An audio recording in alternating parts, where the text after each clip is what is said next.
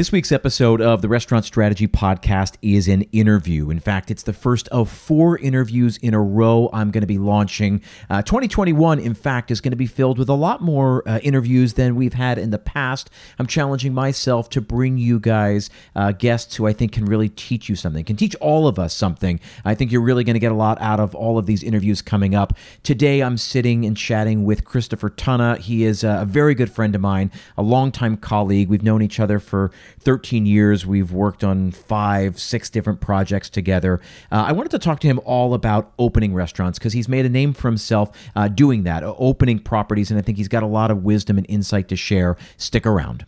There's an old saying goes something like this. You'll only find 3 kinds of people in the world.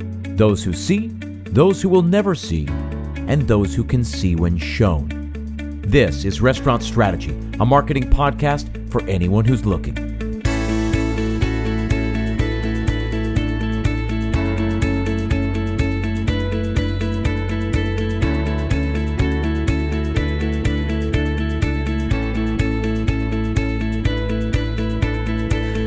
Hey everyone, thanks for tuning in. My name is Chip Close, and this is Restaurant Strategy, a marketing podcast dedicated entirely to the restaurant industry.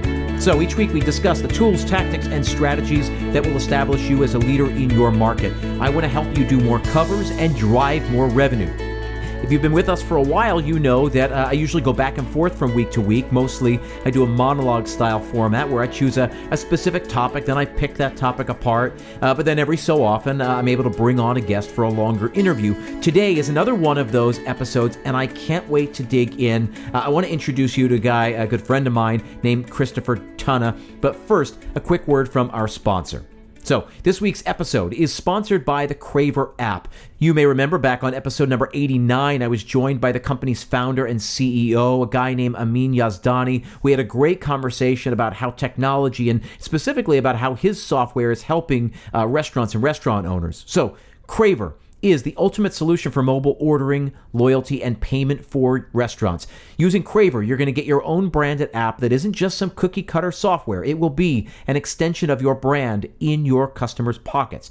You're going to be able to own your customer data, own the process by which they engage with you, and then have direct access to their orders commission-free. Your customers get the convenience of mobile ordering, and you get to engage with them directly using push notifications, custom coupons, and promo codes.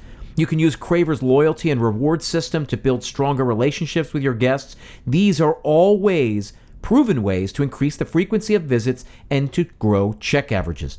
The app integrates beautifully with delivery services like Postmates and DoorDash with a flat fee per delivery, right? So you can stop paying those crazy commissions that many of the third-party sites are charging.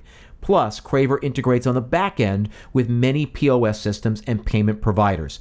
To learn more about Craver and how they can help provide you and your customers with a beautiful branded app, visit their website, www.craverapp.com. Don't worry, that link is also in the show notes. Most of the time I do a monologue style format, but then every so often I do an interview. So today I'm joined by my good friend and colleague, Christopher Tunna. He's been in the industry for more than 2 decades and has made a name for himself really as the guy who opens restaurants. Over the course of his career, he's worked at Gramercy Tavern and Craft and Lempero and Brooklyn Botanic Gardens. He helped kind of launch their culinary program down there. And he's opened Bedford Post up in Westchester, Avoce Columbus with Chef Missy Robbins, Lilia, also with Chef Robbins, Pawala, and Shuka. Chris, welcome to the show. Thank you very much, Chip. I thought it would be a good conversation because you have opened so many restaurants. You have gotten good at opening restaurants, as awful as it is to open a restaurant. But we're in this pandemic, and kind of everybody says, you know, there are all these restaurants that are going to close, which means there's all going to be all these spaces that become available. And so I talk to a lot of people who I feel are like on the sidelines, eager to get in, to open their first restaurant, to own their first restaurant. And after this pandemic is over, they're going to jump in and they're going to own their first restaurant. And as someone who's opened a ton of restaurants, I figure there's some advice you can share. And so that's what I'm hoping this episode can be, this conversation can be. So I want to talk about the process of opening, but to start, I want to talk about what's the number one thing that people have to know going into opening their own restaurant? In terms of financially or mentally preparedness, what in which kind of, department are we talking? Yeah, let's get our head on straight. Let's talk mentally. Let's talk about mindset first. Okay. I mean, I think that's a good place to start. In my experience and having worked with people who were not in the industry, who had that kind of, not to call it cliche, but that dream, they're coming from finance, or they're coming from law, or they're coming from something else, and they've always dreamed of opening their own restaurant, and it's a very, very romantic kind of, drive for them. I think there's a commonality in the mistake that they make. It's that they think that all of the work is the permits and picking out the furniture and getting the restaurant space and decorating it, and they don't realize that the hard work actually starts when you open the doors. And they look at it as like a sprint to opening, where like that's just basically like icing the cake, and you've now got to run that beast every day in perpetuity. Like that's the hard part. It's not getting the right pictures. So there's this assumption that like as long as we get to that finish line, meaning opening, that's the finish line to them, and then it'll just take care of itself and it'll run. Absolutely. And they don't realize the amount of effort and just energy that it's going to consume. And they also think that it's like any other business where you can walk away when you need to like recharge. I'll take off the weekend, or I'll go away for 2 weeks, because that was what they did corporate. And, I'll still take off Decembers. Like it's just, it doesn't work that way. And I try the meetings that I've had when I was a consultant, and I've tried to explain that to people is, it's almost akin. You should look at your restaurant like you're not opening a business, but you've just created a baby, and you can step away from your restaurant as long as you can step away from an infant. Yeah. Yeah. It's about it. So I'll give you like 10 minutes. I love it. I love the analogy. You'll learn, I'm sure, over the course of this conversation that Chris is king of analogies. I'm hoping that's the first of many. So then how do you, then what's the process? Like, how do you educate people that are coming in from the outside, or, when you're coming in to open these places? How does that process go, or how has it gone? Well, my first recommendation is don't do it. That's always where I start, and I remember one specific where I was helping a friend of a friend who had left a corporate law practice but hadn't left it fully. And when he asked me what he should do, and he was thinking about leaving, his practice and just coming full-time into this restaurant that he was an owner, that was my first response. I said, don't do it. I said, cut your losses and go. I think everyone should be dissuaded, because it's not like any other business. Even if you want to do it, some people are just not emotionally and personality compatible with the industry, and I've seen people who, it has nothing to do with aptitude. I've seen plenty of smart and capable people who just, it destroys them, it chews them up.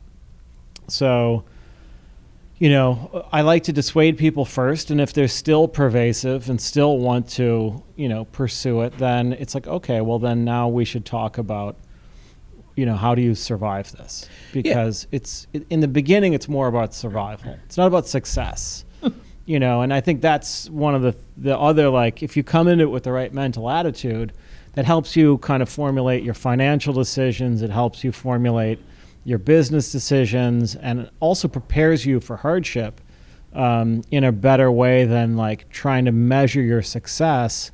It's better to just gauge your survival. Yeah, it's really interesting, because I always joke around with, we've been in the industry for a long time, the two of us. We've managed a bunch of restaurants. We've worked in restaurants, and we've consulted, where you kind of come in as a hired gun. So there's a certain objectivity that you bring to the table. And I've had conversations like you've had, where people want to open a restaurant, and they ask me, this, that, and the other thing. And I've sat across the table from them and said, my job over the next 45 minutes is to try to talk you out of this thing. Yeah, please don't do this. Please don't do this. Like, I like you. Why would you do that? I do it because I have to. Yeah. You don't have to do this. But you get to the end of it, and if they really want to do it, okay, then at least they've been properly prepared, or as much as you can. So then, if that's the mindset piece of it, right? Just understanding that it's a baby. It's not a sprint. It's not getting this thing to the finish line. It's raising a child, and the child will never be able to be left for more than a couple of minutes. Then where do you go from there? Then talk about the flip side. The financial decisions, the business decisions. Yeah.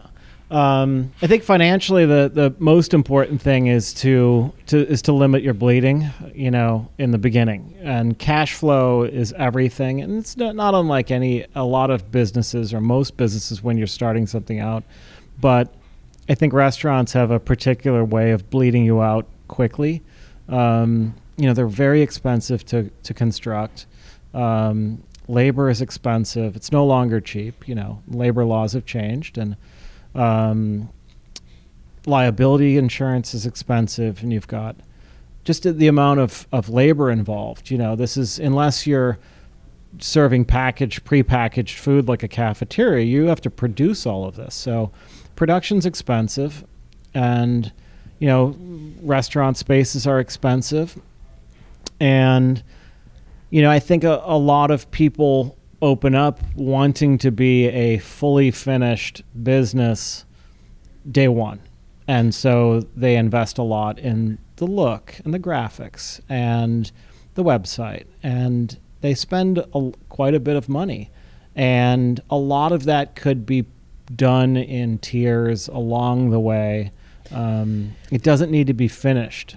It's interesting because I got two thoughts on that, because we certainly know examples of restaurants that were in evolution, that were given the benefit of the doubt. We both worked at Kraft, and that was kind of notorious for like the beginning when they opened.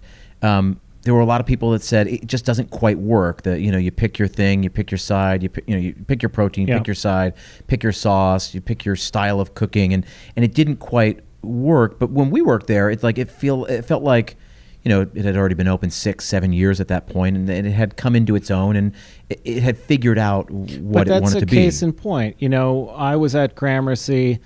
It had been open 6 years by the time I showed up at Gramercy Tavern, and it was still evolving. And I think that's the part that is good to remind new owners or new people who are venturing into the restaurant business, is that you're never done tweaking a restaurant. Yeah. So it's always going to evolve, and because of that, it really clearly signals like you're not done just because you open. So you don't have to be done when you open.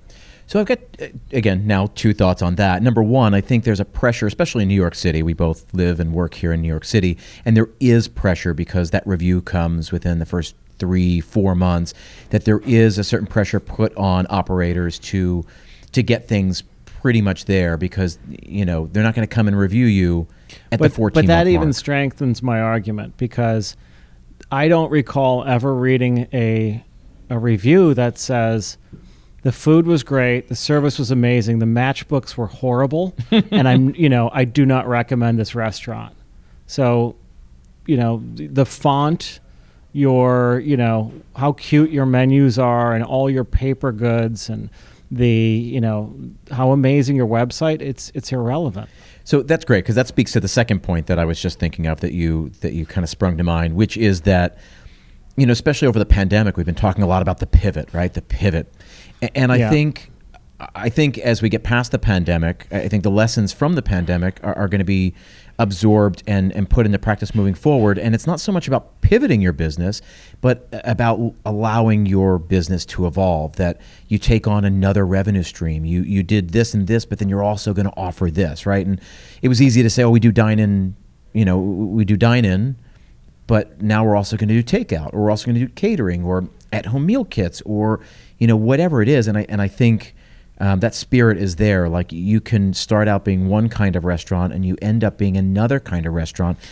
I think in some ways it's a little bit of a gift to the industry, because the industry was being choked out over the last couple of years.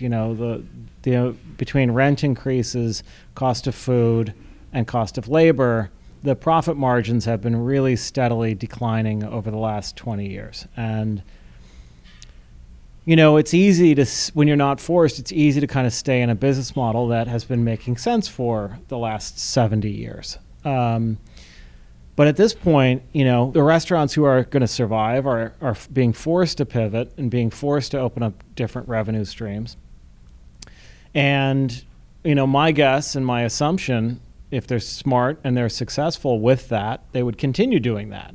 And so, maybe we're forging a new business model that is a little bit more in tune with current times and is more viable moving forward, because the old one was rapidly becoming non-viable for a lot of restaurants. This is what I've been saying for anybody who listens to the podcast knows that I've been talking about this for 8 months over the course of it. And over the last couple of months, I've been saying over and over again, like the pandemic didn't break the restaurant industry. The industry was broken. What the pandemic did was just shine a light on all the chips and cracks, and now we can see it, and we can't avoid it anymore. We could skate by and make a little bit of a profit, and kind of get through. But now we can't. It just doesn't work. Yeah, and I mean, for me, the pandemic is an uncontrolled burn in a forest, but there'll be growth that comes out of it. Yeah, I think it's funny you said that you look at this as a gift, because I feel the same way. I feel like our industry was just so static and again, just, formulaic. And it was just, and we were just bleeding out. It's just, we had X number of profit margin. Again, a great restaurant, a restaurant that's killing it, is making 8-10% profit, something like that, right? You never hear about a restaurant making 22% profit. I do, but I always know they're lying. But they just don't, right? But meanwhile, you can invest your money in a really good fund that returns 20-25% next year. Sure, yeah. And that just doesn't exist in the restaurant industry. So, something's got to change. So, okay. So, getting the mindset right, understanding that cash flow is the most important part. Hang on to your cash. Don't blow it all. Where are some places that people waste their money? Matchbooks, you said. Don't worry about the little matchbooks. Often it's labor. You look at the things you can control. I would say labor is usually the number one culprit. You overstaff, thinking that you're going to have this tidal wave of guests descend on you the moment you open. And, of all of the restaurants that I've opened, only one generated a large group of diners in the first 2 weeks. So a lot of restaurants overhire by 50 to 100% what they need the first month or 2 or 3, and then kind of wait for that business to come. So you can save quite a bit, and that's all money that's going out the door. That's all easily controlled labor, and so I would start with that. The menu doesn't need to be encyclopedic, and you can start with a really tight, really good menu that highlights what you're doing exceptionally well, putting your best foot forward, and attracting the core clientele that you're hoping to get. Hey, now we're talking about marketing. Yeah.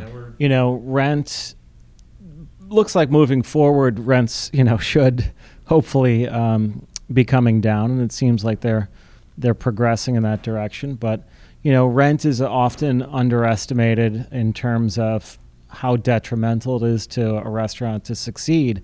And, a lot of operators will say, oh, we'll make it up in this business. They overshoot their projections and, overestimate how busy they're going to be in their first 6 months or their first year.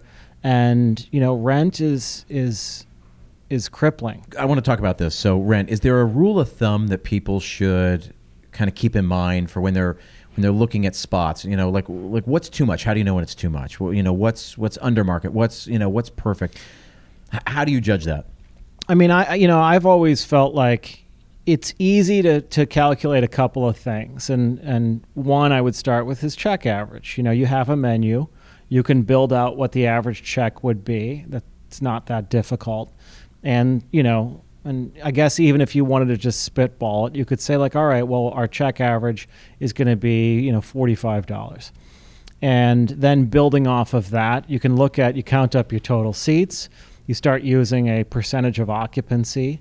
And if, I won't name the restaurant, but I did consult on a restaurant once that on a napkin, I did a quick math of, here's your check average. They were open, and I'm like, here's your check average, and here's how many seats you have. And by my, napkin math, you have to be full every single day of every month to break even.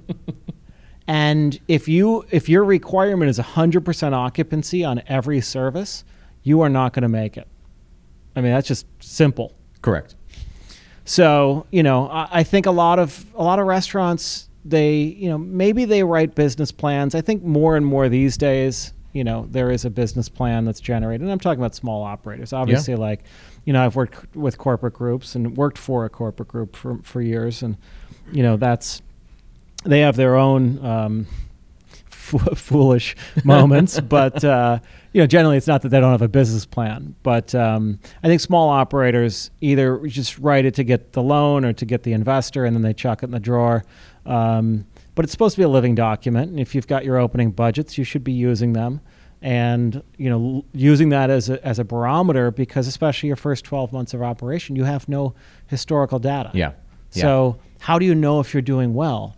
And you may be looking at your bank account, and that's generally going down. So that's not a great, indicator of your potential for success. So, using those initial projections, because it is guesswork, and there's value in that. And so it doesn't matter how perfect your initial projections were. It's really valuable to know if we're plus or minus them and by how much. And then you have to make adjustments. Yeah, so you need to know the numbers. You got to build your projections to have a baseline, or at least an idea, and then you got to go back and look at it every month and say, okay, did we hit it? Did we not hit it? How far over did we make it? How far under were we? And then you recalibrate every single month.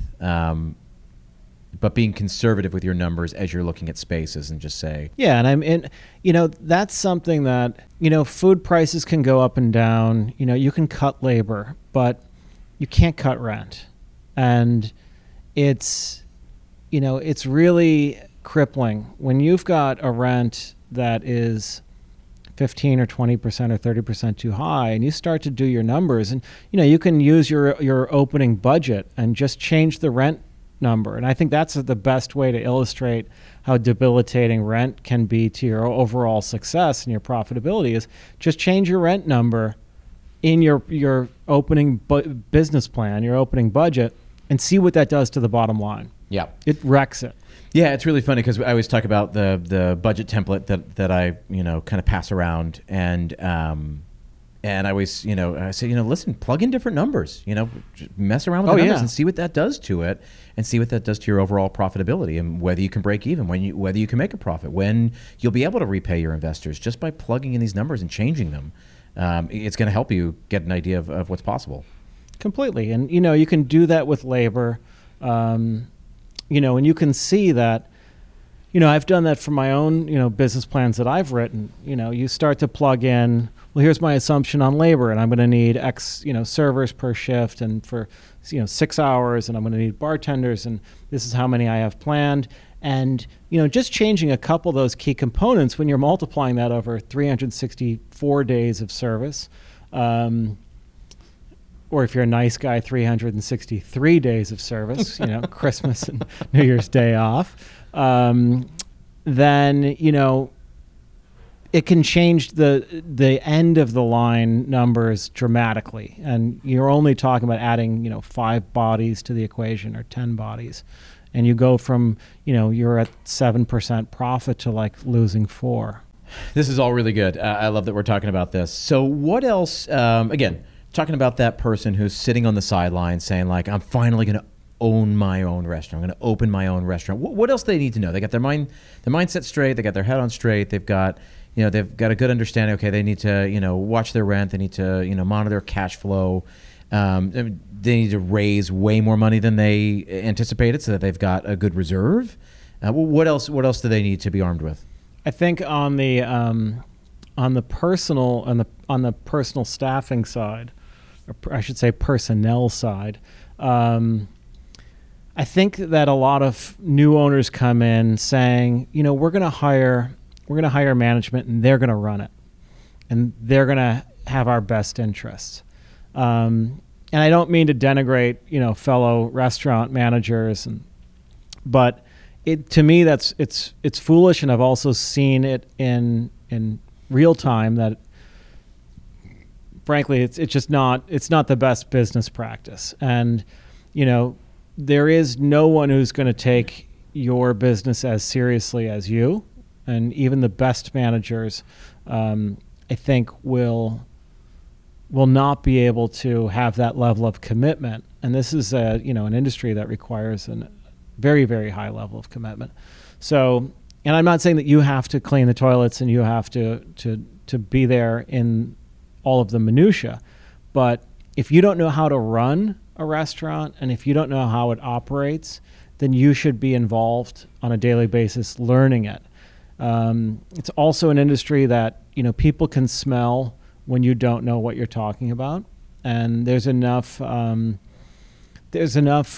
of industry specific knowledge that it's hard to fake that. And if they know that you don't know, then it's game on. You've certainly lost an edge in profitability and cost control. There's just going to be a little bit less attention to detail that if they knew you were sharp and you were on it, they would be dotting their I's.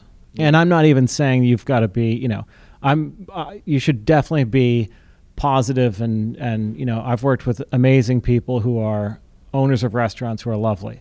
So it has nothing to do with, kind of cracking the whip, so to speak. No. I just want to clarify that. No, I did. But it's just having that inside knowledge. Yeah, you got to know what's going on. You can't. I worked with an owner once who said, anytime somebody says, just trust me, it's like I just want to scream and fire them because, like, I just need to be, in on it. Like, no, I don't trust you. I don't trust anybody because this is my restaurant. You're not, you're not invested literally in the way that I am. Yeah. I've talked about this in the show, before, but I think moving forward, especially, it's funny. I talked about this before the pandemic, but I think restaurant management as a career is going to change significantly after this, because I think a lot of restaurants, aside from the 3 Michelin star places that need a lot of bodies to get the job done, I think gone are the days of GM, AGM, service director, wine director, head bartender, sommelier, floor manager, maitre d'. Like, I just think those days are done. I think you're going to have to get one person who does a lot of those roles, and certainly you've done that over the course of your career. Mm-hmm. You've got an incredible wealth of knowledge with wine, and so you've been very valuable because you've got such great business savvy, and so you've been able to be like a general manager for a place, and you've also been able to manage their wine program. Correct. But I think moving forward, I think that's going to be the recipe. I think these cushy gigs, I don't mean cushy because restaurant management's horrible. It's really, really hard. Long hours and just, putting out fires all day long. But I think that's done. I also think, to your point, I think we're going to start seeing a lot more like managing partners, right? Instead of a GM, instead of a service director, we're going to get this, managing partner, people who are, get equity in there, who actually have a horse in the race. Do you think that's going to happen? How do you see this moving forward? I mean, I agree with you in the sense that, like, the management structures that came from fine dining, fine dining is done, and that's those were the only type of restaurants that supported those type of tiered teams. Yep. The extended management, and since 2008, since the market crash, we've seen that being stripped down into more fast and agile type of management teams. So I think that would continue. I mean, there's nothing, given the current situation, in the economy and fallout from the pandemic, that would say, well, we're going to, we're going to be, the industry is going to be killing it. Yeah. It's certainly not in the cards over the next, 12 months or 2 years. So I mean, this management's still, a necessary function. Do I think that there are, there's going to be the very casual, the low tier restaurants that I think will actually strip away management. Yep. And it'll just be, the employees are basically a little bit more electronically monitored, and they're kind of just running their own shifts. Yep. And I'm not talking about fast food that's going to just fully automated. Yep. But I think in that very casual, the quick service and the fast the casual quick and service, stuff like that. you're going to see management kind of be stripped out, and it may just be, a function of maintaining the cash box and the deposits and the banking and. Yeah, and what's really interesting though with like fine dining is that we look back 30, 40 years. And fine dining didn't have the kind of staffing it has now. I think it's very, very top heavy. And back there in the old days, right, like the old days of Le Cirque and, even earlier than that, there was a GM. He worked 9 to 5. He never saw a shred of dinner service. No, Maitre d' actually ran the dining room. And then it was just the captains. And the captains were paid very, very well because it was all through the tip pool. And the tip pool is very lean considering, as opposed to what it is now. So when you talk about, this is a function of fine dining, it wasn't always a function of fine dining. It's just, I think it got very heavy over the last 20 years as food culture kind of got blew up and True, became. But it also changed with legislation because, of course. The idea of a captain being a supervisor would then prohibit him or her from participating in the tip pool. And so it was now necessitated that it move to a management function. Right. So I think that the labor law changes kind of prompted a move away from, more money in the hourly's pockets to more money in payroll on management. Yep. Unfortunately. I mean, and I worked as a captain, and I think that the system's great. And, frankly, those are the type of people that you would love to have running a restaurant because they know the ins and outs of what you're doing. Right. And they know the menu and they know the clients and like on a first name basis often. Right. So who better to run your restaurant? So we're kind of going into this. I mean, I really believe this, that we're going into something new that again, a lot of restaurants are top heavy with management. I think that, and I think that's going. Correction, they were. And we can't return to the way it was because of legislation that's happened over the last, 20 years. So I'll be really curious to see kind of what happens next. But I think there will definitely be a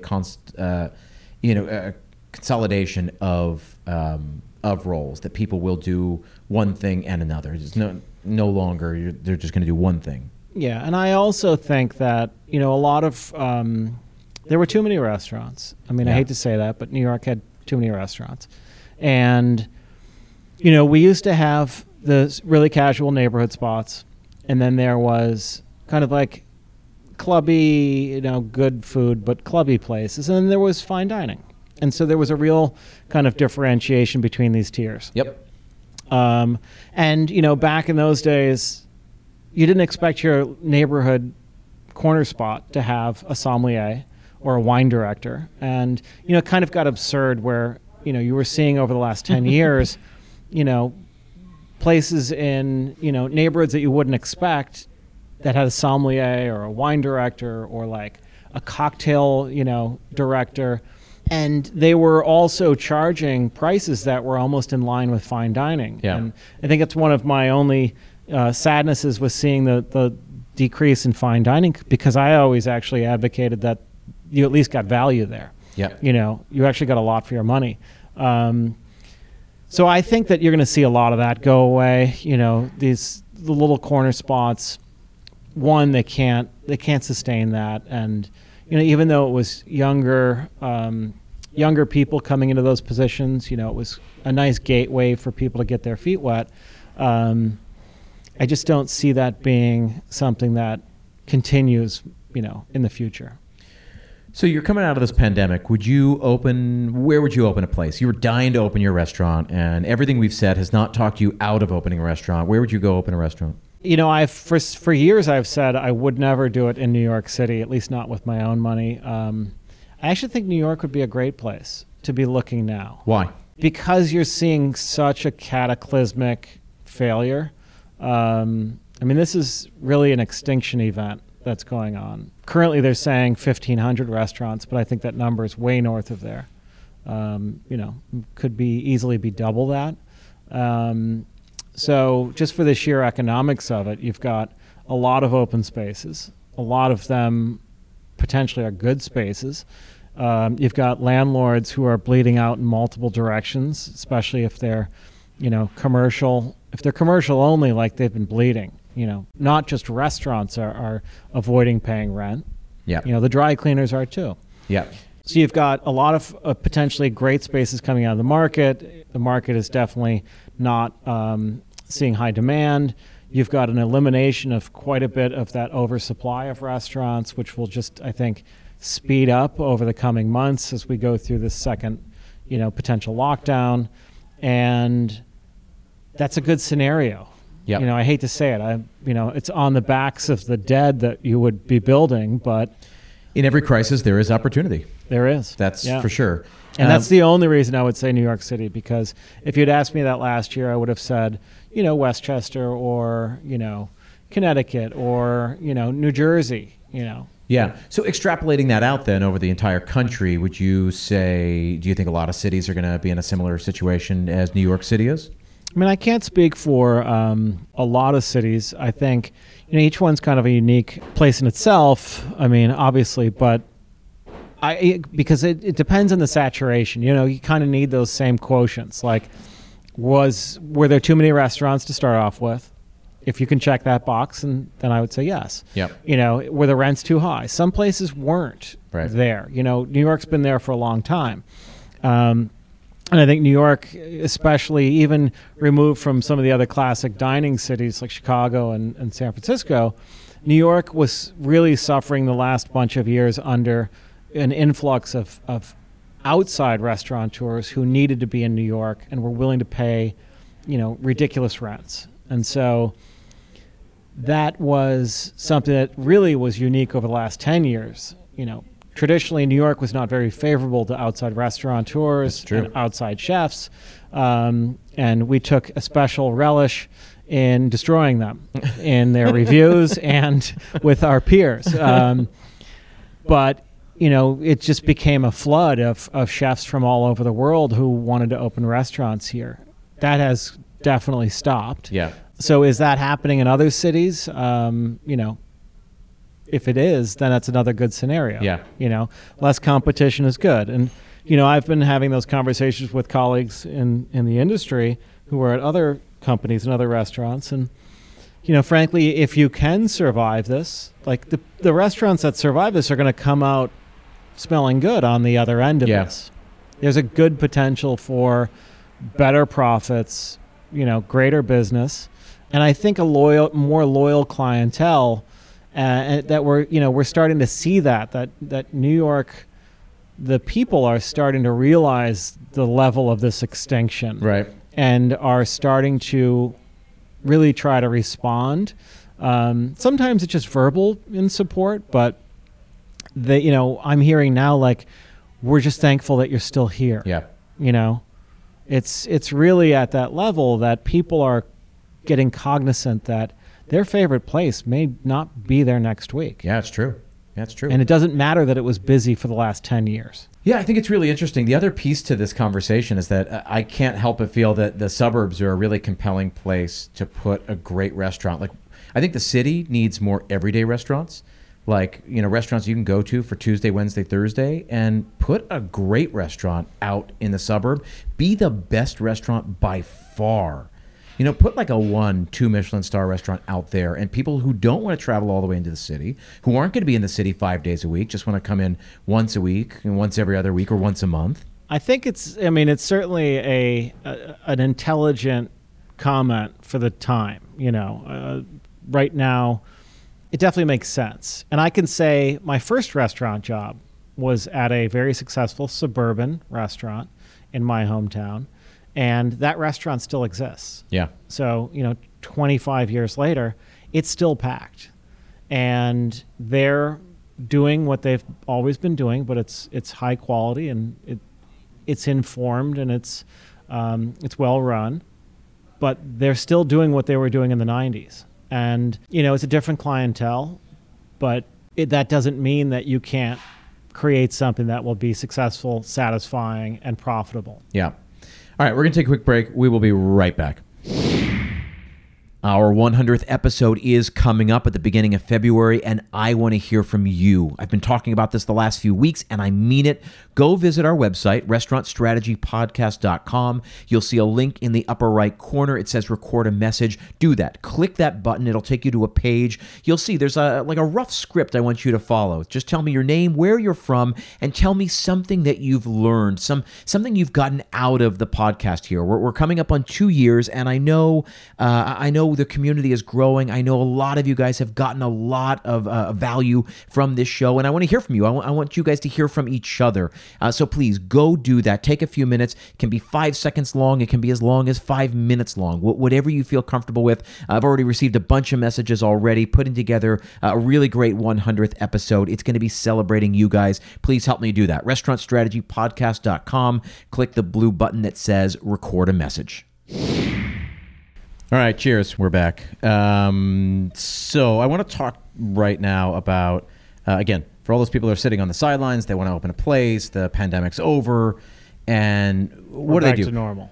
We're back to normal. And they say, okay, now I'm going to jump in. I'm going to open my own place. What do you do first? Do you come up with a concept and then find a space, or do you find a space and then create a concept to fit that space? I mean, obviously you can do it either way. I think it's smarter to have a concept first. Okay. I think if you're creating a concept around a space, you are boxing yourself into something that may not be appropriate, because concepts, in my opinion, they generally are, it's not a wrong concept. I mean, sometimes there's just wrong, but generally the concept is not the issue. It's the timing of the concept. It all goes in waves. It's very cyclical. If you were opening a wine bar in 2010, it had to be really good because that happened 7 years ago, 10 years ago. So, there's kind of waves of, we're into wine bars, we're into cocktail bars, fine dining's in, it's out, so you really want to be ahead of that curve. And none of those curves last forever. I mean, there are places that will just be institutions and will survive, the waves up and down. And that kind of buck that trend, but generally restaurants follow that trend. So if you're deciding on your concept based on your space, you're already putting a handcuff on yourself that I think you shouldn't. I think it's really important to have your concept. Ideally, you'd have your chef, and then start looking for spaces.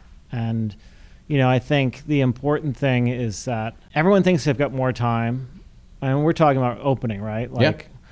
Everyone thinks they have more time. And I've just seen it in the teams that I've worked with, sometimes as a consultant and sometimes as the GM, that all points are converging on an opening date. And one practice that I've always done is using a critical path. And having a real plan and target dates. So let's talk about a critical path. I actually had that on my notes, and I explained to people what a critical path is, because that's something I learned from you. Chris and I have worked together, 5 different times over the course of 13 years on a bunch of different restaurants. And so I know some of his systems very, very well, and he introduced me to this idea of a critical path. Explain to people who may not know what it is. Well, it's the chef's most hated thing. We can start with that. Chefs, one, they don't like to open the emails all the time, and it's involved. It's a very long spreadsheet, which is also chef kryptonite. It's boring. It has all of these mundane tasks that are laid out and target dates. And so this has to get done by this date in order for this other thing to happen by this date. Right. It should be ordered. Right. And so everything happens from now until the end of your horizon, whenever that time horizon is. Correct. Yeah. And what's beautiful about it is you really can see if you're falling behind. And most restaurants, when they're in opening, they take a lot of time. It's like meetings about meetings, a lot of discussion, but not a lot of action. And then you start to get closer and closer, and the work gets more frantic and more frantic. And then, frankly, you open up and you're not ready. and then you get reviewed and you do poorly because you weren't ready. Right. And it's unfortunate because a lot of that is really avoidable if you had just utilized your time more effectively when you were 9 months out instead of 9 days out. And a critical path is wonderful for that. And you can use different, there's different charts, and you don't have to use you could use a Gantt.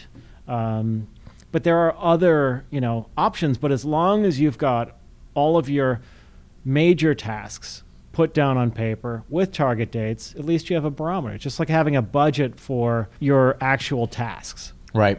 I like the linear nature of it because it just, you're working towards something specific, and that is sometime in the future, and there's X number of things. You can't put in this until that goes in. You can't do this until that goes in. I think it's really helpful. And and frankly, and it's not reasonable to expect any one manager or any team even to remember all of the minute details. And I will say it's easier these days in terms of what we're offering to guests. Fine dining restaurants were exceedingly complicated and had a lot of amenities and a lot of service, peculiarities. Right. And required a lot of attention to detail. The casual nature of restaurants, the training involved, a lot of it's less. It's much less than it used to be. You're not teaching the average guy or girl at a corner restaurant how to do tableside filleting a fish. It's just, we don't have bonbon carts and, Right. It's simple. But opening a restaurant is still the same steps.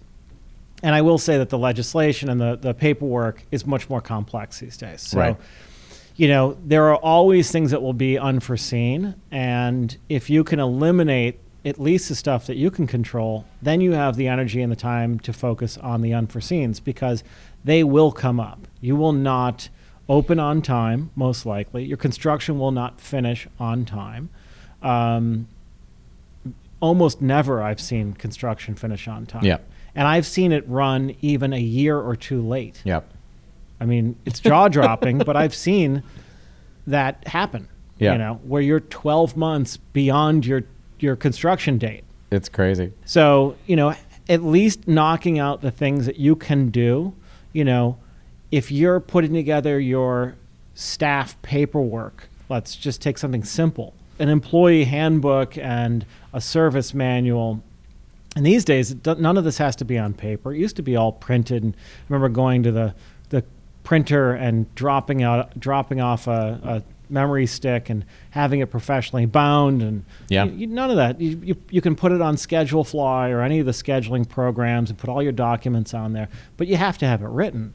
And if you're doing that a week out, I'm going to ask, what have you been doing the last year? Right. And those are the times where you should be focusing on the people, because I think that's another thing, and I don't want to go off on another direction, but I think one of the biggest mistakes that restaurants make, and it's not just opening restaurants, it's restaurants in general, is focusing on and I kind of touched on this before, it's, the font and the look and is this the right votive? And let's test out 72 different tablecloths and which one feels best against our face. That does not matter. Yeah. And what matters is the people.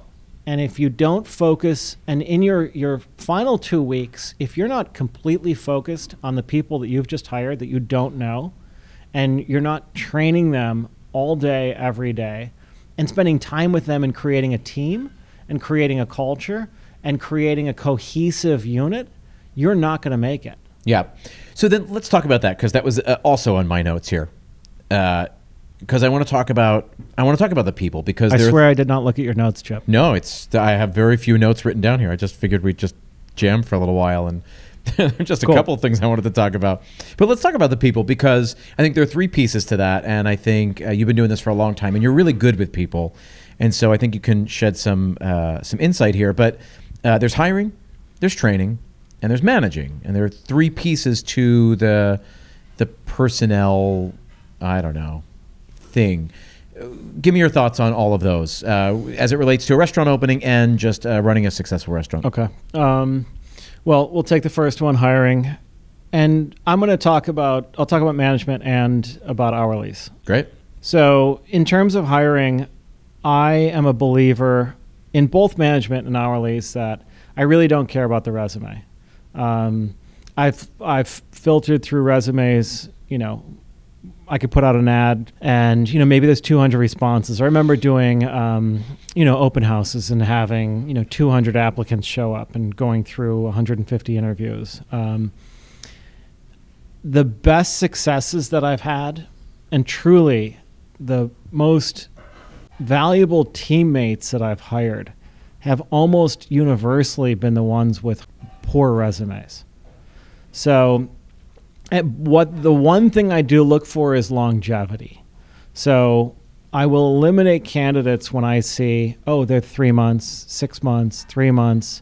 If they can't stay at a place for a year, I'm not going to invest the time and money and energy into training them and bringing them onto the team and giving them the opportunity to learn the craft while they kind of take away from the business. Right. If I was going to do that, I could just go out and get someone seasoned who's going to be surly with the guests, but at least knows how to make money, But the goal is to bring people on who have great energy, who are great teammates, and who believe in the project. And often those are the people who are a little bit new to the industry. They may not be from New York.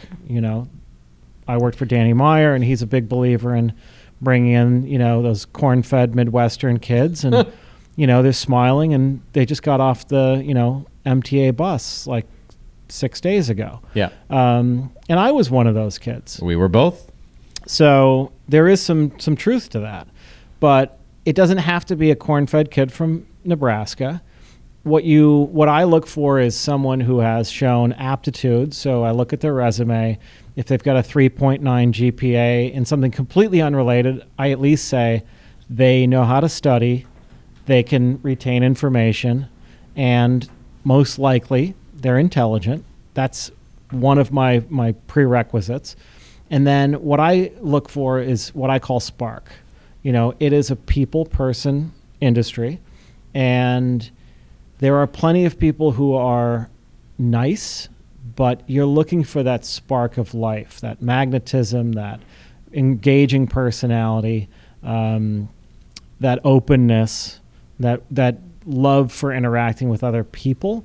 I think that's really important. And, I ask myself, is this person trainable? Will they be a part of this, or are they just here to make money? Because if it's just about the money, I don't want them. So then that leads perfectly into this idea of training, right? So like when we get into hiring and then training and managing these people. So talk about that side if you can.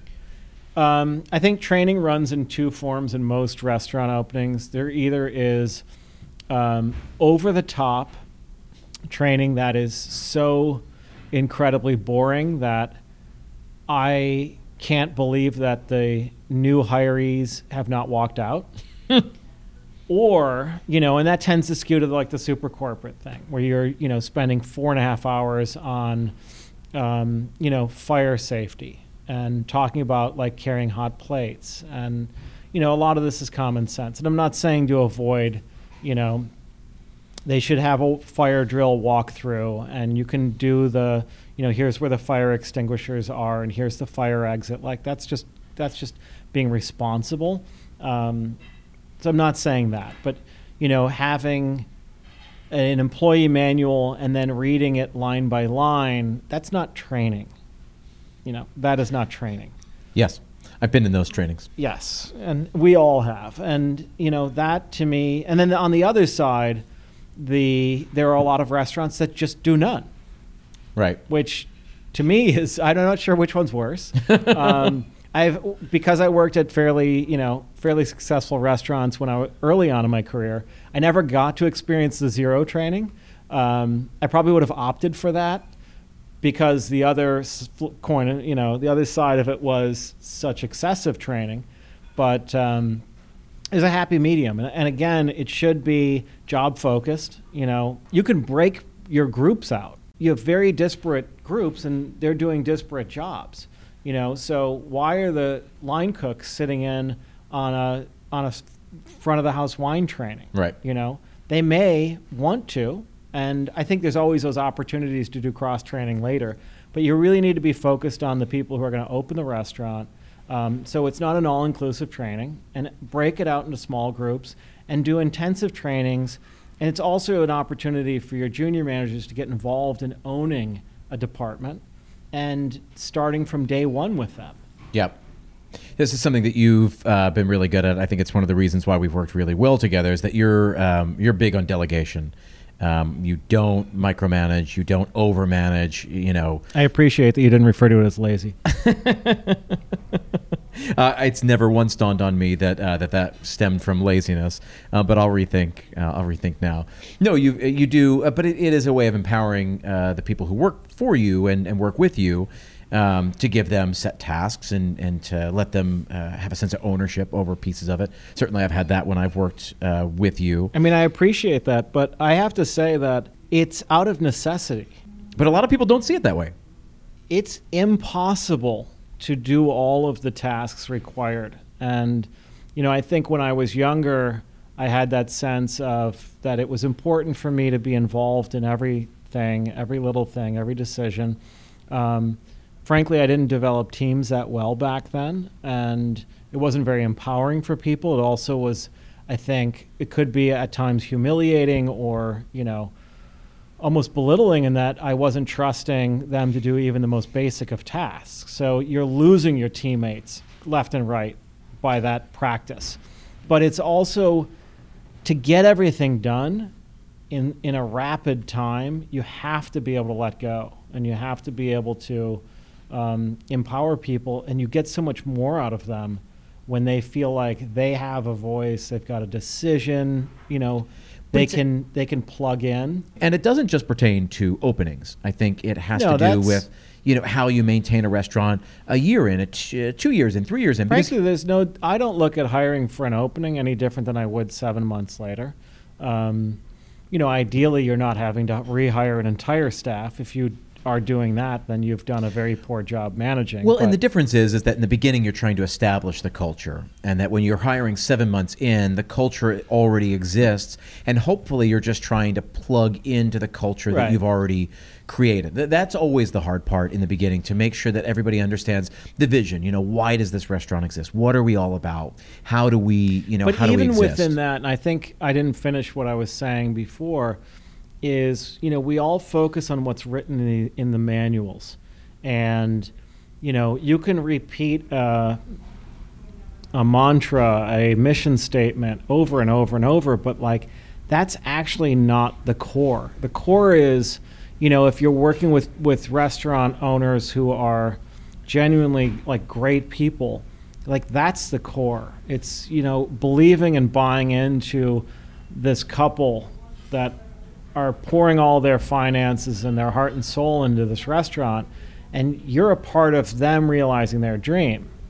It's not the mantra, it's the people that you're working with. And I think that's the one thing with restaurants, that the belief in them and the willingness to go through war, because opening a restaurant can be psychotic. To say the least. I've done 9 openings. And I've done 6, and I remember one of them where the average weekly, hourly work week was close to 100 hours. It was 90 some hours a week. That's not normal. That's certainly not. That's not healthy. So you really are at war. You have the people around you, and you're doing this as a team, and everyone has choices, and I think that's something that restaurant owners don't always grasp, that you can demand loyalty, you can demand everyone stick to the script, but that's not a real recipe for loyalty. They need to believe in you as a person. They need to see that you're ethical. They need to see that you're going to make the right choices that aren't always in your own financial interest, that you're looking out for their interests too, that it's a partnership. You can't demand loyalty, and you can't demand people plug in if they know that they're not actually a part of it and if they're not important. Yeah. Again, it's that idea of enrollment, right? You show people that there's a way that you can be a part in this. There's the way that you can bring value, that you can, that you can make this better, that I cannot do this on my own, right? That's so much. It's not said enough, but in the restaurants, we can't do the restaurant alone. If the two of us go and open a restaurant, we need at least 4 other people who can do it. And I'm talking about a 200 square foot place. We just need more people than our skill set will provide, that you need other people there. And so, that's a big part of it too, making people feel valued, making, and recognizing their contribution. And I think the sad part of the missteps with owners or managers with their employees is that most of the employees aren't asking for much. It could just be a thank you. Isn't it so true? It could be like, an accommodation for, a family member is sick and I've seen that where I remember one manager came up to me and was working for me, and we had an employee who had worked for the company for like 10 years and didn't come to a shift. And the manager asked me, it's like, well, you're going to fire him, right? And I said, how long has this person been with us? And he's like, well, like 9 years. And I said, how many times has he done this? Never, was the response. And I said, after 9 years, I'm going to fire this guy because one day in 9 years, he didn't show up. Yeah. I said, first of all, let's see when he shows up, because I want to talk to him and find out what's going on. And there was an issue. It was something that was delicate. He was embarrassed. We made good on it. We didn't fire him. We retained an employee, and he's still there. Yeah. So, each person has that opportunity to say, how can I pull someone towards us or push them away?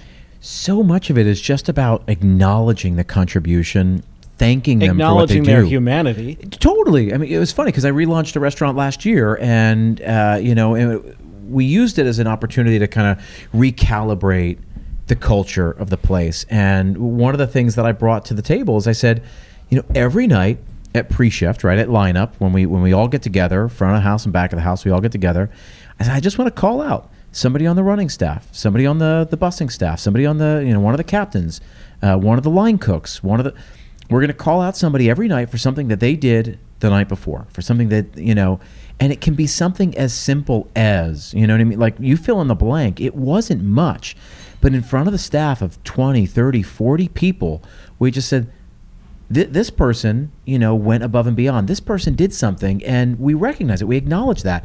It improved it. And man, it started changing the culture, in the place. That it took 2 minutes out of the meeting, a 20-minute meeting. It took 2 minutes to just, address, to, find people that did things. It was just, and people started going out of their way to go above and beyond. Not that they wanted the acknowledgement, but they realized, oh, this is the kind of place where people go above and beyond. This is the kind of place where, my contribution is valued, and it's such a big deal. I also think that, you can look at training, or maybe I should say discipline, because a restaurant needs discipline. You can't have a restaurant run efficiently without rules and regulations and all of that. But in my mind, they're meant to be broken. I play a little loose with some of those hard and fast rules because it's a moving target. In a lot of ways, those are meant to be, I think, like boundaries, sidelines Absolutely. to the game. And what happens, how the game is played in between those boundaries can change every night and should change every night. Absolutely. But there are boundaries just to let you know this is where the game's being played. Right. And, for me, I look at even discipline as an opportunity where you can be using positive reinforcement, or you can be focusing on negative. I'd rather reward people for when they're doing well than scold them when they're doing poorly. You get so much more out of people when you're consistently rewarding good behavior, good quality work, excellent, added value, coming in and doing extra. Those are the types that, you do start to build that as culture, that you're rewarding people when they're doing more. You're rewarding them when they're excelling. People see that. They want to be a part of that. Or they also even just want to get the reward. I'm fine with that. But it tends to drag people towards the positive instead of a beat down on someone who then complains to his coworker that he got a beat down, who complains to the other person, and it becomes a real spiral of negativity.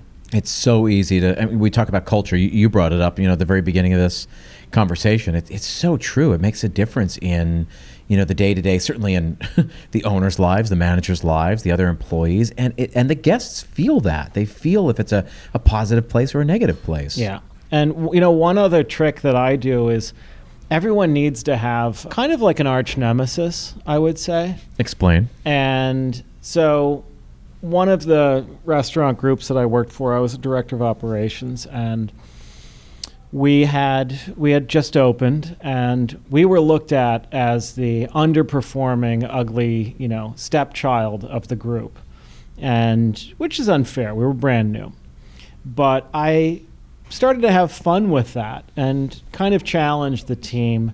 I was very vocal about that. I was like, you know what everyone in the restaurant group thinks is that we're we're not capable, and we are.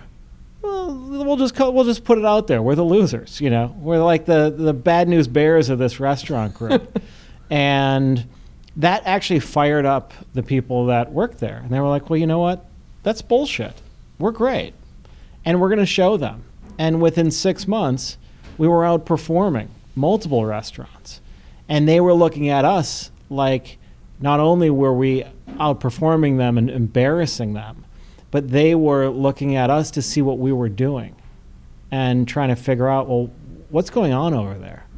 And that was within its own group. But if you need to pick the restaurant down the street, pick whoever you want your arch nemesis to be. But it doesn't have to be a restaurant, it doesn't have to be another business, but giving goals, setting some targets, using some tools to fire up the team to bring them together in a shared vision is super important.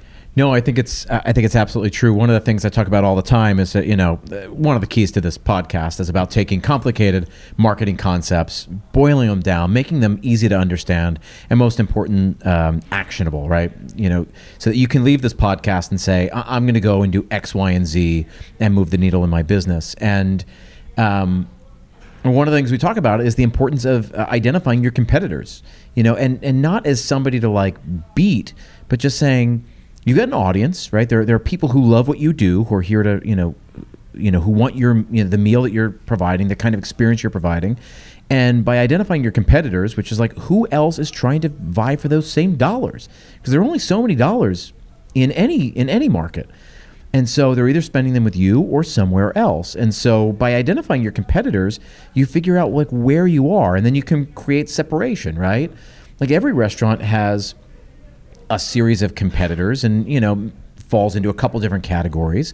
But yeah, it's that idea of the arch nemesis that in a certain way you just have to beat those guys. You just have to do it better, more interesting. Offer I don't know what it is, but you've got to beat those guys, and it's not a bad thing. Yeah, I mean, it's easier to focus on something tangible than you've got to beat the industry. That's daunting. But if I only have to beat those guys, I can do that.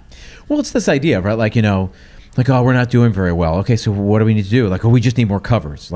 Well, of course you need more covers, but let's be specific, because you can't really fit any more covers in on Saturday night. So you don't just need quote unquote more covers. You need more covers on Mondays and Tuesdays, or you need an early seating on Thursdays and Fridays. Get specific to understand the ways in which you can grow to get better. But just these vague blanket statements, don't work. That just reminded me, one other piece of advice in terms of opening that I think is really important is, let's say that you're fortunate that you're actually seen and discovered and that you have a good flow of business early on, which is not the case often. But there are some restaurants, they've got the right look, they're in the right neighborhood, they're in the right spot, and they get some flow in the beginning.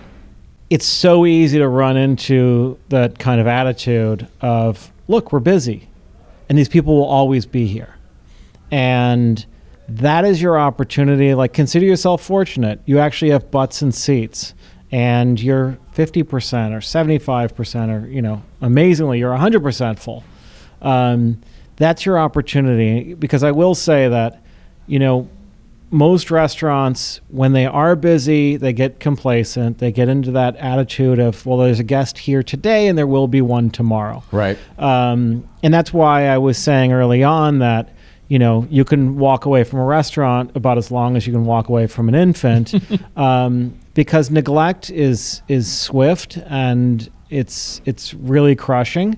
And what you will see, and I can tell you the pattern. The pattern is, if you're neglecting the restaurant, if the management's poor, if the kitchen's not performing, you will see that you'll start to have a little bit of decline, and it'll be 2%, 1%. It's very, very minor. And then all of a sudden it'll start to speed up, and then it falls off a cliff. Yeah. And you go from we'll throw out a random number. Say you're doing $100,000 a week. And then 6 months later, you're at 92. And you say, well, it's not seasonal. It depends on where your restaurant is. Right. If we're in Phoenix or somewhere warm, maybe they're not suffering from the seasonal thing like New York restaurants do. But then, you'll see I was at 100. 6 months later, I kind of went down $1,000 each month. Now I'm at 94. And then 3 months later, you're at 62. And you fall off a cliff and you close quickly.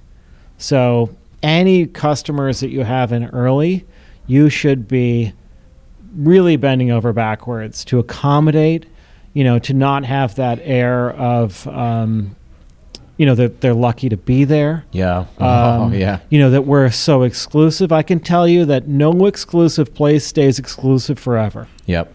That does not last. And you're only going to last if you retain the people who are coming. And it's so much easier to retain the people who have already dined with you than to get new ones. Yep. That's 100% true.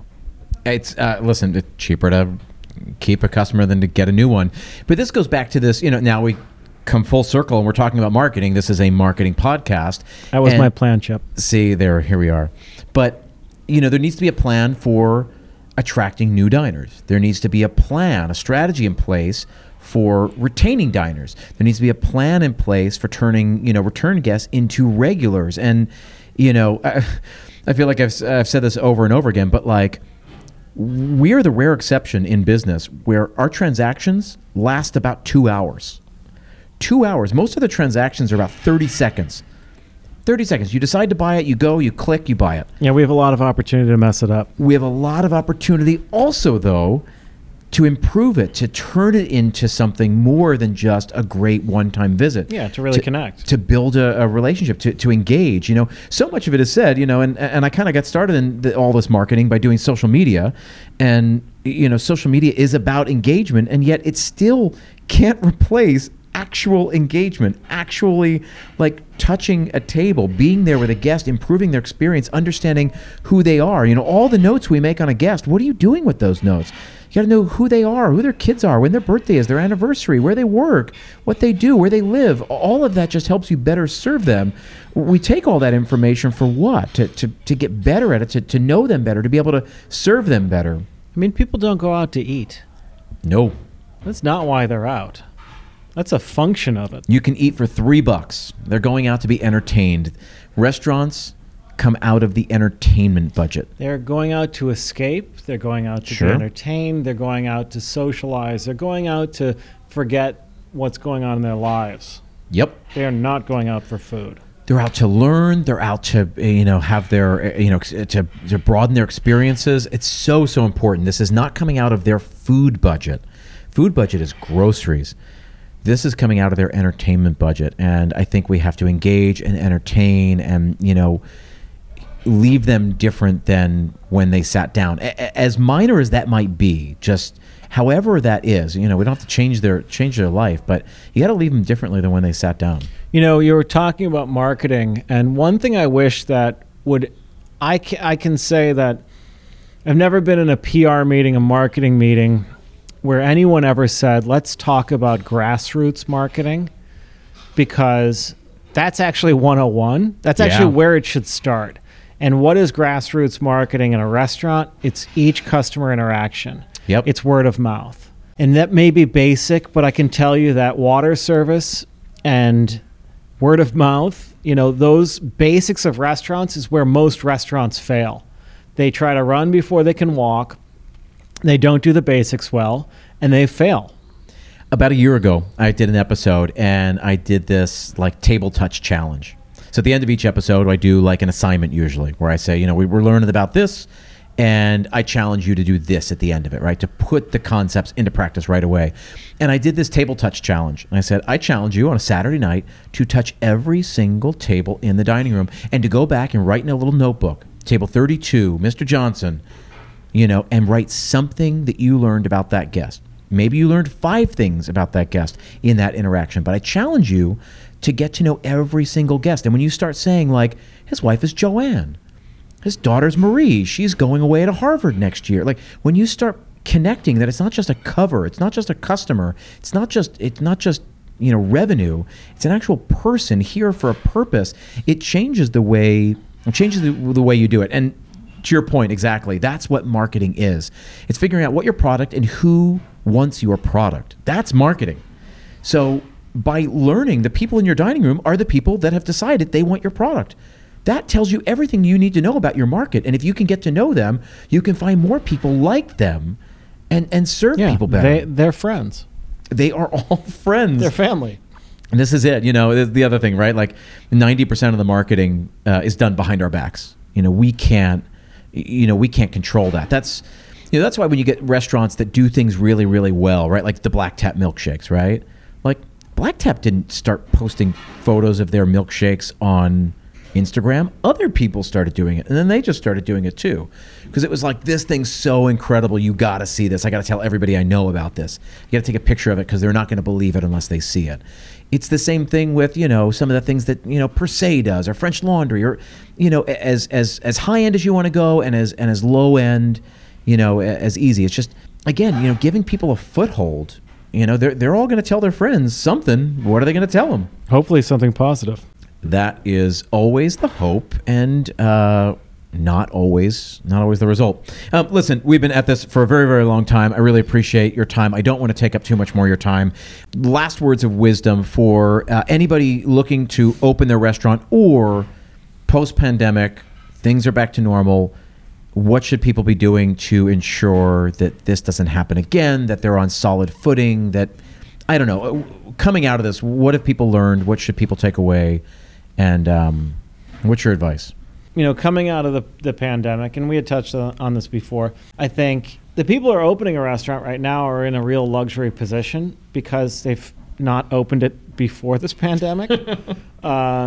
So you could actually build a business model that's multi-tiered. You can look at multiple revenue streams. You can look at, contingencies of, what if this came back? How could we style this to be a little bit more either a recession-proof or pandemic-proof?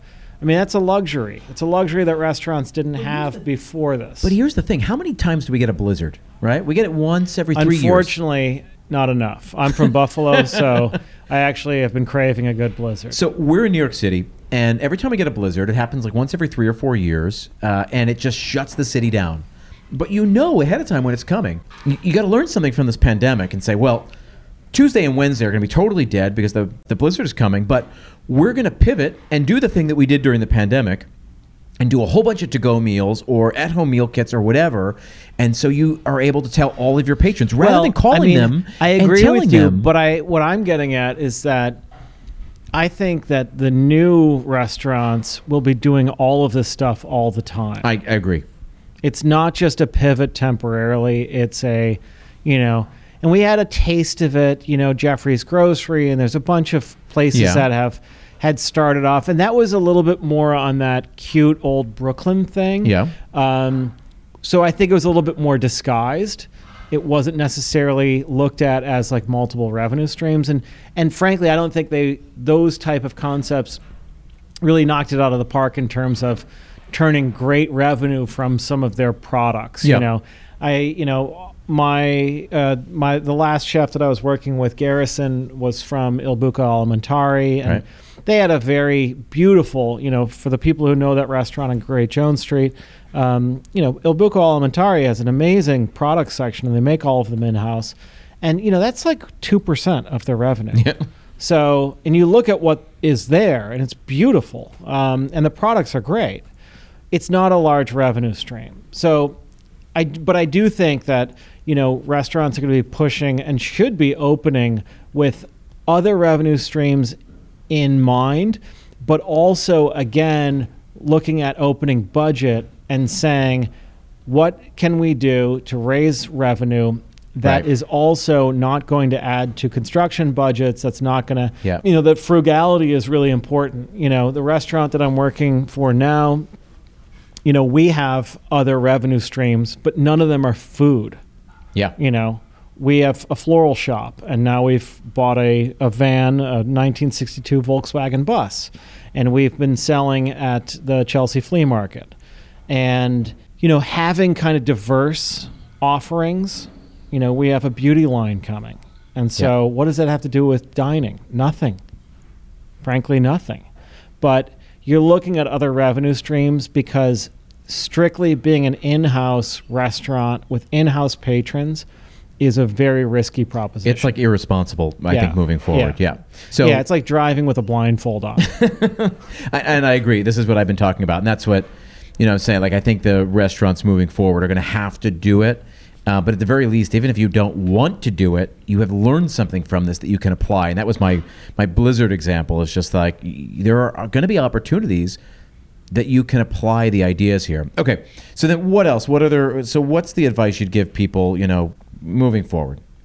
Do your homework. I'm just going to kind of wrap up some of the things that I had mentioned.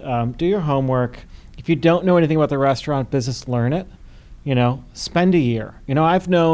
There's one guy in particular that I was really impressed with. Again, I'm not going to name, but he came from an amazing business school. He came from Wharton, and he had no experience in the restaurant industry. And he spent 2 years working. And he worked his way up and did various hourly positions and ended up opening several successful and very good restaurants. And I was impressed at that amount of discipline, because it was money well spent. It was time well spent.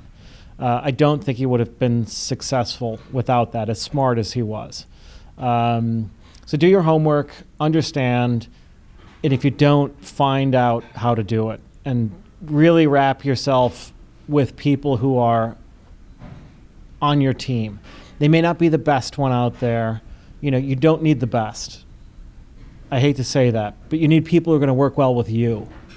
That's way more important. Yeah. And then surround yourself with people that you would want to, I kind of use the analogy like, would I want this person to come home and have dinner with me and my family? If you don't want that person in your own kitchen, why would you want them taking care of your customers? You should be surrounded by people that you believe are good and that have ethics and morals, and hopefully you have ethics and morals. Like, we should start with that probably. But, I think surrounding yourself with good people who have good intentions, all the other stuff is just water. It's water under the bridge. You can always figure that stuff out. Hire intelligent, hire capable, hire someone who's trainable. Forget the resumes. Look for longevity, though. That's important. Right. Negotiate your rent. If you have to, I think you're better off in a lesser-known neighborhood or lesser-known street than, a high-volume place that is going to charge you an insane rent. Plug your rent number into your business plan, because of course you did one, and of course you did. Plug it in. You have a budget, and see what that looks like. If you need to be 100% full all the time, as one of my clients did, he did not make it, by the way, and you will not. No one's 100% full all the time. Yeah. Don't waste your money on frivolous stuff. Window dressing's window dressing. Don't build your restaurant to survive Hurricane Katrina. You're going to remodel in 5 to 10 years anyway. So it does not need to live forever. One of my mentors said, we do smoke and mirrors here. And he literally did mirrors. He didn't have smoke, but he had draperies. But it was a very cheap build out, and the restaurant did $5 million a year. It was a recipe for making money. And out of this, there's going to be so many second-gen spaces that are just going to be ripe for just a little bit of cosmetic updating. And then one other thing is rent your ice machine. There's some key equipment you can rent. You don't want to have to fix that. So rent your ice machine, rent your dishwasher. The rest of it you should be buying used and taking what's existing in the space. Yeah, awesome. Last few questions. What's the worst part of the restaurant industry? Everything. I'm just kidding. When I was younger, I would have said the hours or, I never had an issue with the pay. I did this because I loved it. I knew what I was signing up for. I mean, restaurant people often joke, you don't do it for the glory. This is not. There is no glory. And I certainly didn't do it for the glory. I just loved food and wine and the camaraderie and the community and all of that. I think, and I still feel that. I think it's funny that I'm struggling to find what's the worst part. It's not the guests. The guests are only as good as you make them. Yep. You can either cultivate great guests or cultivate psychotic guests, and that's up to you. So it's not the guests. The worst part, I think, is that if you do a poor job hiring, you can be pervasive negativity. You could be surrounded by negativity. It's a tough industry. It's a grueling industry. The last thing you need to do is to just bathe in negativity. I can't think of anything that would be less enjoyable. So maybe that. I think that if the industry can skew towards a negative, and I don't like that. Yeah. Culture. I mean, it goes back to that negative culture. Okay, then the flip side of that, what's the best part? I've always had a particular fondness for the capability of the people in my industry. I'll tell a story, and we could probably, I think this will be illustrative, and I think we can leave it at that. But I was running a restaurant, and we had an upstairs neighbor. This is New York City, so upstairs neighbor had left his tub running for some undeterminate amount of time, flooded the dining room, also flooded the office below in the basement with 4 inches of water. The water went through our entire electronics rack, took down our communications, our POS system, took down everything that ran with a brain. Discovered this at 9 a.m. Before a very, very busy Saturday brunch. And called the IT guy. He actually was amazing. He got in there. He started working. We started to clean up the restaurant. We opened at 11:30 on time with the restaurant fully intact. Half the system's running, but everyone was ready to go in place. And the IT guy, who's, he's IT. He's not from the restaurant business. He looked at me and he said, "This is what I love about you restaurant people." He's like, any other business would have said, "We're closed for the day." He's like, in an hour and a half, you guys are open and doing business. And to be able to do that with people, and you just look at them and say, let's do it. Let's go. And the spring to action, that capability, that jump to get it done there's no other industry that really offers that. Well, the only other industry I can think of is where I came from, which is theater, which is entertainment. The show must go on. Which goes back to what you were saying. It's all smoke and mirrors. It's all just entertainment. We've now talked about the same thing. It all comes full circle. It's the perfect way to end it. And, I would say that, I'm seeing someone right now. I'm dating this wonderful woman who is from the entertainment industry. And the stories that I've heard, and I actually was having a conversation with a friend recently about this, that those are the two industries that really mirror each other. Yeah. And, have that kind of unique combination of psychotic hours, low glory, and immediate needs for getting things done right now. Now is too late. Yeah, for sure. It's a crazy industry we're in. This is a crazy time we're in. Chris, I appreciate you taking the time to sit down and talk. I had fun, Chip. I think this was a good time. Any parting words of wisdom before I let you go? Yeah. if you're thinking about doing a restaurant, don't do it. But if you really want to, you should do it, because it is the most enjoyable, the most rewarding, and the best community you could be a part of. It's as good a place as any to leave it. Thank you so much for being here.